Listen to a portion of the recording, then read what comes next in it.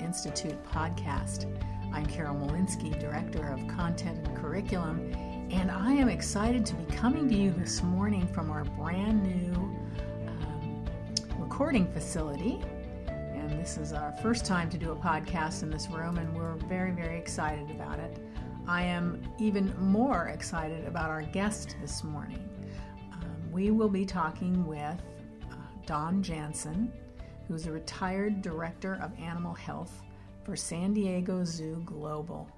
And Don spent many, many years with the zoo and has a wealth of experience and a wealth of stories of his care for those animals, but also his care for quite a large team of individuals who work with those animals. So I am absolutely confident that you are going to really enjoy Don this morning. Don, it's great to see you once again. Oh, it's good to be here. Yeah. Thanks for the invitation. Yeah. And thank you for the blog that you wrote for us recently. And we're going to be talking about that blog this morning in greater detail. It was called Preventing Conflict by Learning to Like People, which is a great, clever title. I really love it. And you can find that blog on our website. But to get us started, Don, would you share your story about the visit from the Dean of UC Davis Veterinary School and his views about liking animals more than people? Yeah, that was really a gift that he gave me back then. And, you know, I was drawn to animals as a kid, and when I was in high school, I got a job working with a veterinarian, and it clicked with me. I knew that's what I wanted to do. So I was a pre-vet major in college when I was at Fresno State, and the dean came to talk to our pre-vet group, and I was excited about that. Yeah. You know, the dean himself is coming, and he talked about zoo and wild animal medicine, and it's really the first I'd heard about that, and I was inspired, and I immediately knew that's what I wanted to do for my career. Oh, it was one of those just clicks, you know, just boom, I knew that's what I wanted to do. So I had an opportunity to go up afterwards and talk to him, and you know, I was young, and I was thinking, I've got an opportunity to make an impression here. So I was thinking, what will tell him that I really want to do this, and maybe he'll remember me. And so I said, I know I'm cut out for this kind of thing because I like to work with animals more than I like to work with people, which I thought was a clever statement. And he looked at me, and he listened intently. You know, he was a very kind man, and his eyes went from interest to concern. And I remember it to this day. And he said to me, you know, in veterinary medicine, you have to like people as much as animals, because if you don't, the animals will suffer as well as the people. They will not do well. And I took that kind of casually, but it kind of burst my bubble. But I've thought about it over the years, and it really was means there's a lot of significance in that statement, because it's not just you won't get along with people, or you know, you can avoid people if you're a veterinarian. That's not the case. You have to work with people, and if you don't do it well, it's not just your relationship with people that will suffer, which turns out to be very important, but it's the animals themselves too. They will suffer for it too. So that's something that became more meaningful to me over the years. Mm-hmm. Yeah, that's very interesting. What do you think? Why do you think the animals suffer?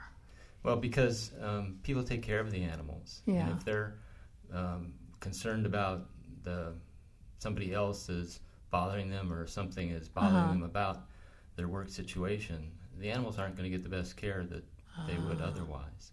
People get distracted, and even though we're all there clearly for the animals, when it comes right down to it, if we're not feeling well or if something is bothering us, we're not doing the best job that we could. And that was the significance of that statement that he was giving me. Yeah, that's great. And what great advice, particularly at that point. Yeah. You know, in your life and the building of your career. That's really great. Well, you have 3 principles for preventing conflict that you talked about in the blog. And the first one, I'd just like to explore those a little bit more with you. The first one was to have a servant leader mindset. How do you think one achieves a servant leader mindset? Well, that's a good question. I think having a servant leader mindset is it's the key to making to preventing conflict. It's just what you have to have. It's a state of being. It's not something you actually do necessarily, but it's a state of being, and it's really having that outward mindset where you're looking not at what people can do for you, but what you can do for others. And that comes from humility and not being arrogant or having false pride. Those are all things that are easy to say, and most people recognize the value in it, but it's a lot harder to do and to see it in yourself when you don't have it. But in the Servant Leadership Institute here, you teach the principles of what it takes to be a servant leader, and those are all good, and that's but it's really a state of mind, I think, and that's why I say a mindset. Yeah. Ken Blanchard talks about ego, and he has an acronym for it that is edging goodness out. Right. And that really is so true. It is. I think that where we see it all the time is ego and leaders thinking it's a strength. You know, having a strong ego and damage that it causes. Yeah. Is we can all see that too. Yeah, it's going on. It goes on all around us. It does. So you write specifically about acting, and I loved this, acting with the interests of an owner, not merely a hired hand. Can you give us some examples of that? Yeah, in fact, that same kind of situation that happened with the dean happened with my boss, or the CEO at the zoo. Years later, I thought I'd learned it, you know. But I was on the exec team at the time, fairly new, and we had a strategic plan where there was an implementation part of it, and he assigned me an implementation to lead an implementation team, which I was pleased to do. But it wasn't anything about animals, and it was about the business. It was about pricing and public relations and marketing. And I shook my head. What are you thinking? You know? And I said, "Are you serious?" And he said, "Yeah." And that's about our conversation. So I went off and did it, and I found out there were other departments other than animal health that were important. Before that, surprise. Yeah, before that, I was very focused on animals and what I could do for them, and I realized that the whole organization was working towards that same end, and there were people who were quite good at what they did, and it was a whole new world to me. Mm-hmm. So at that point, I realized it was the same kind of principle. You know, I was still liking just animals and not liking people. And he pointed out that in a very subtle way that to really get ahead in this organization and to do what you want to accomplish for the animals, you have to have the attitude of an owner and see the whole organization and look for the benefit of the whole organization. Yeah. And that was a big lesson for me. And before that, I was kind of like a hired hand. I was just doing my job that I thought was what I was hired for, not looking at the big picture. Yeah, I think that's a really important point of recognition that employees hopefully go through, right. And that is making that transition to, it is about more than just my specific responsibilities and my 9 to 5, whatever it may be. Right. And I really need to look deeper, even to the point of, picking up the trash on the floor. Yes. Is more acting like an owner. Yes. In fact, when we walk around the zoo, that's exactly that tells a lot about the people who work there. If they step on a piece of paper or pick it up, it's exactly that. You're looking at the whole picture.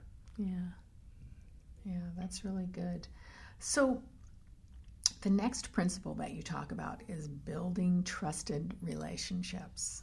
And we all know how huge that is. But my question for you is, how do you think we trust someone that we don't know? Well, that's always a question.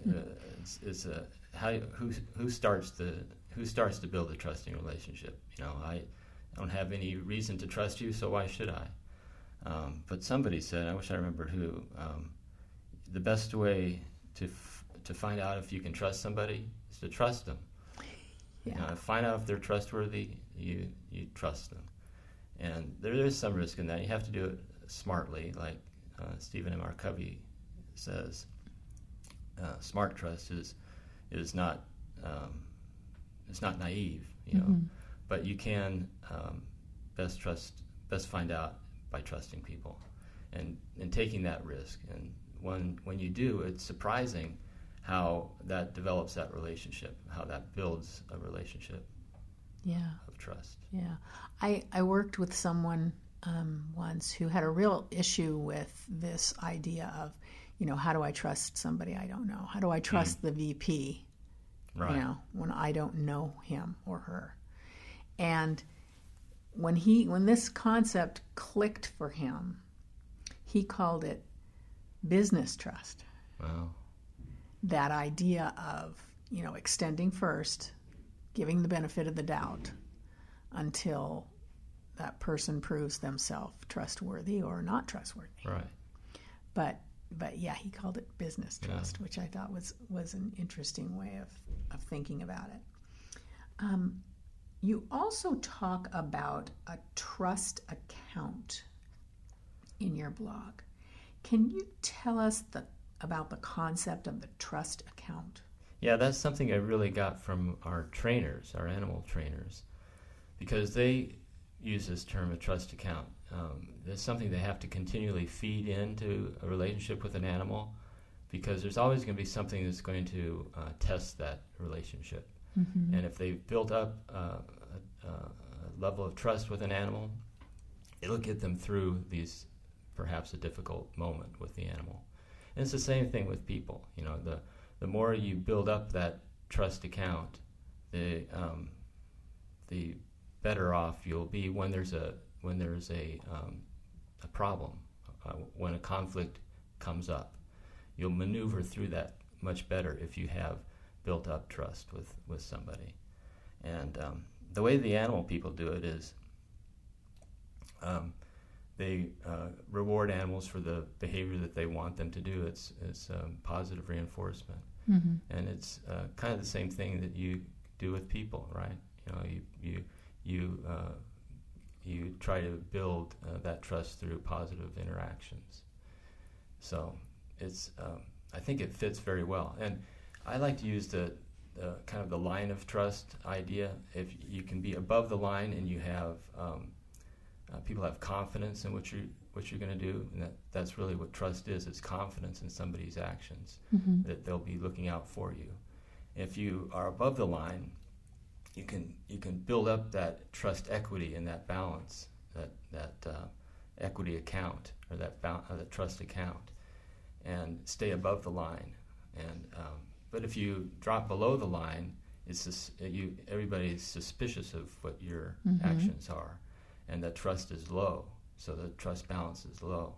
So it's trying to stay above the line of trust with all your relationships, so that when there's a conflict that does come up, you can maneuver through it better. That's a great scenario. To share for a minute, I watched recently a 60 Minutes program, and I don't know if you saw it or not, but they had the young woman who is considered to be the foremost falconer now. Oh. And she goes with the people out on the steppes of Kazakhstan, where they're still living the same way they have for hundreds of years and living with these falcons that they train. Right. And what they do to build this trust is, and they actually said those words, was the falcon will go out, make the kill, bring the kill back. The Mongolian people take the skin to keep themselves warm, mm-hmm. but the bird gets to eat the kill. Right. Always. So it builds this relationship. Yeah, they're reinforcing that behavior. It was just the greatest piece. It was really, really well done. And this young woman saw falconry, I guess, when she was just a teenager, fell in love with it, and now basically has dedicated her life to doing this. Yeah. Wow, that's a great example. Yeah. I had a little chair dysfunction there. I have a dog that we're trained to be a service dog. I have Parkinson's disease, so we're training him to be stability and work me through situations. And it's very much the same way. We have a good relationship. If I blow that from doing something that is harmful to him, he'll back away. If I do things that he can consistently understand that I'm in it for his benefit, mm-hmm. and give him positive rewards for doing the right thing, I can just see him, that trust equity building up in him, and gets us through the tough times when they inevitably will come. Mm-hmm. Well, that's really interesting. Are there some other ways you can think of to build trusted relationships? I think the main thing is consistency, doing those things that show people that you are in it for them, and to do it consistently, because that's really what leads to confidence in. People will have confidence in you if you do it consistently. Mm-hmm. Yeah, that's a really important point. Well, our third principle is to create role clarity. And this is a tough one, yeah, I think, and because it has to be done continually. But what are some good ways to do this, aside from having a good job description for somebody? Well, job description is really just the start. Mm. It gives you an idea of what the expectations are for a job, but it doesn't get to the nuances of it. Right. And that's where I think role fogginess comes in. Most jobs, you work with dozens of people, some more closely than others. But if you, and there's going to be confusion over who does what, right. inevitably. And a lot of times that can be worked out just intuitively, but sometimes it can't. And those are the things that lead to conflict. And my example of that from my work was veterinarians working with curators. Curators are responsible for the animal collection. Veterinarians are responsible for the animal health of the collection. Mm-hmm. So there's overlap there. And we're all in it for the animals. There's no doubt about that. We all want the best thing for the animals, but our perspectives are different. So there's some decisions that have to be made for animal care, and the veterinarians might think it ought to go one way, and the curator might think it ought to go the other way. So there's going to be a conflict. But what we've done is identify two roles, one for the advisor and one for a decider on critical animal care decisions. And we figure out ahead of time who's going to be the decider, and the other party is the advisor. Both of them are very important roles, but they're different. And if both of them think they're the decider, there's going to be conflict. Yeah. But if one says, no, you're the decider, but I'm going to give you all the advice I can to help you make that decision, they have some influence, or they're building influence, and it minimizes the opportunity for confusion of roles and therefore conflict. And do they work that out sort of ahead of time? Who's going to be, in this situation, who's going to be the decider and who's going to be the advisor? Exactly, yeah. So there's some curatorial functions like that are highly curatorial for collection planning. figuring out what animals will be in what places and for what purpose. That's a curatorial decision. But the veterinarians can advise based on experience and knowledge of diseases and illnesses in animals. So they're clearly the advisors, and they have a role to play, but they're not the deciders, so it's very clear. There's others that are a little bit more difficult. They're not as intuitive as that, I'll put it that way. So we have to decide ahead of time who's going to be the decider and who's the advisor. Okay. And once you accept that, it's much easier to go through your day than it is trying to wrestle over control over who's the decider. Yeah, because you know what your role is. Right. And do they switch places? Yeah, ever? Sometimes they do. Veterinarians are generally responsible for quarantine. That is, animals that are incoming, they go through a process of quarantine, and it's usually done at the hospital under veterinarian supervision. So that's one where the veterinarian is the decider, but they don't do it in isolation. They do it in advice from the curator. So there, it's switched. Interesting. That's really fascinating. Well, before we wrap it up today, I want to ask you a question, which is something that you posed in your blog. What can you do today to prevent impending quarrels from damaging relationships and hampering your purpose in life and at work? Well, I think the point of that is that it does, these conflicts do hamper your work. They get in the way of good things happening.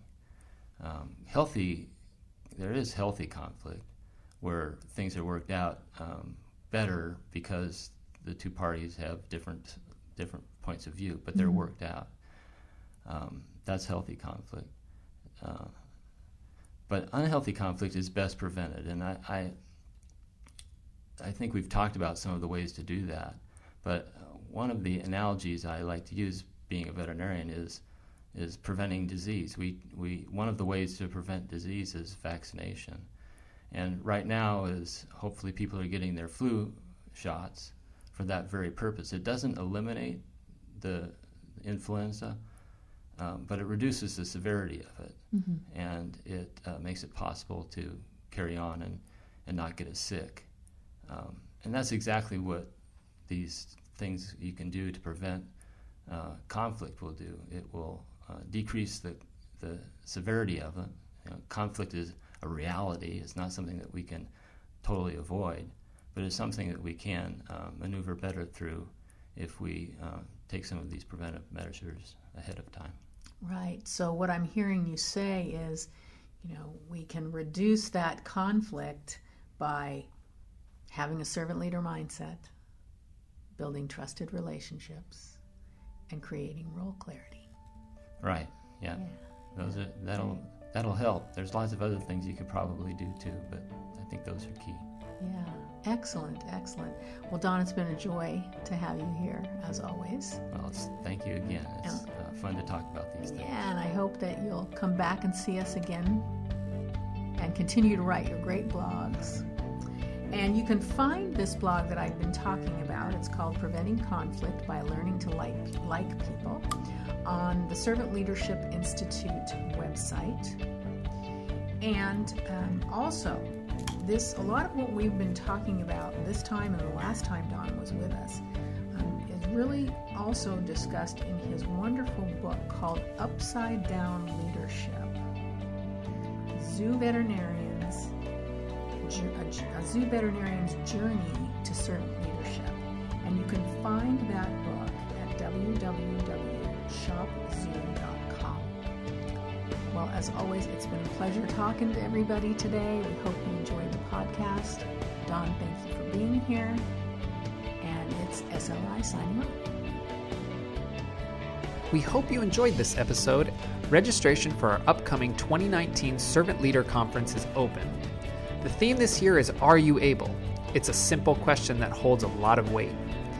Visit our website at www.servantleadershipinstitute.com to get all the details about how to register. Thank you once again for allowing us to add value to your day.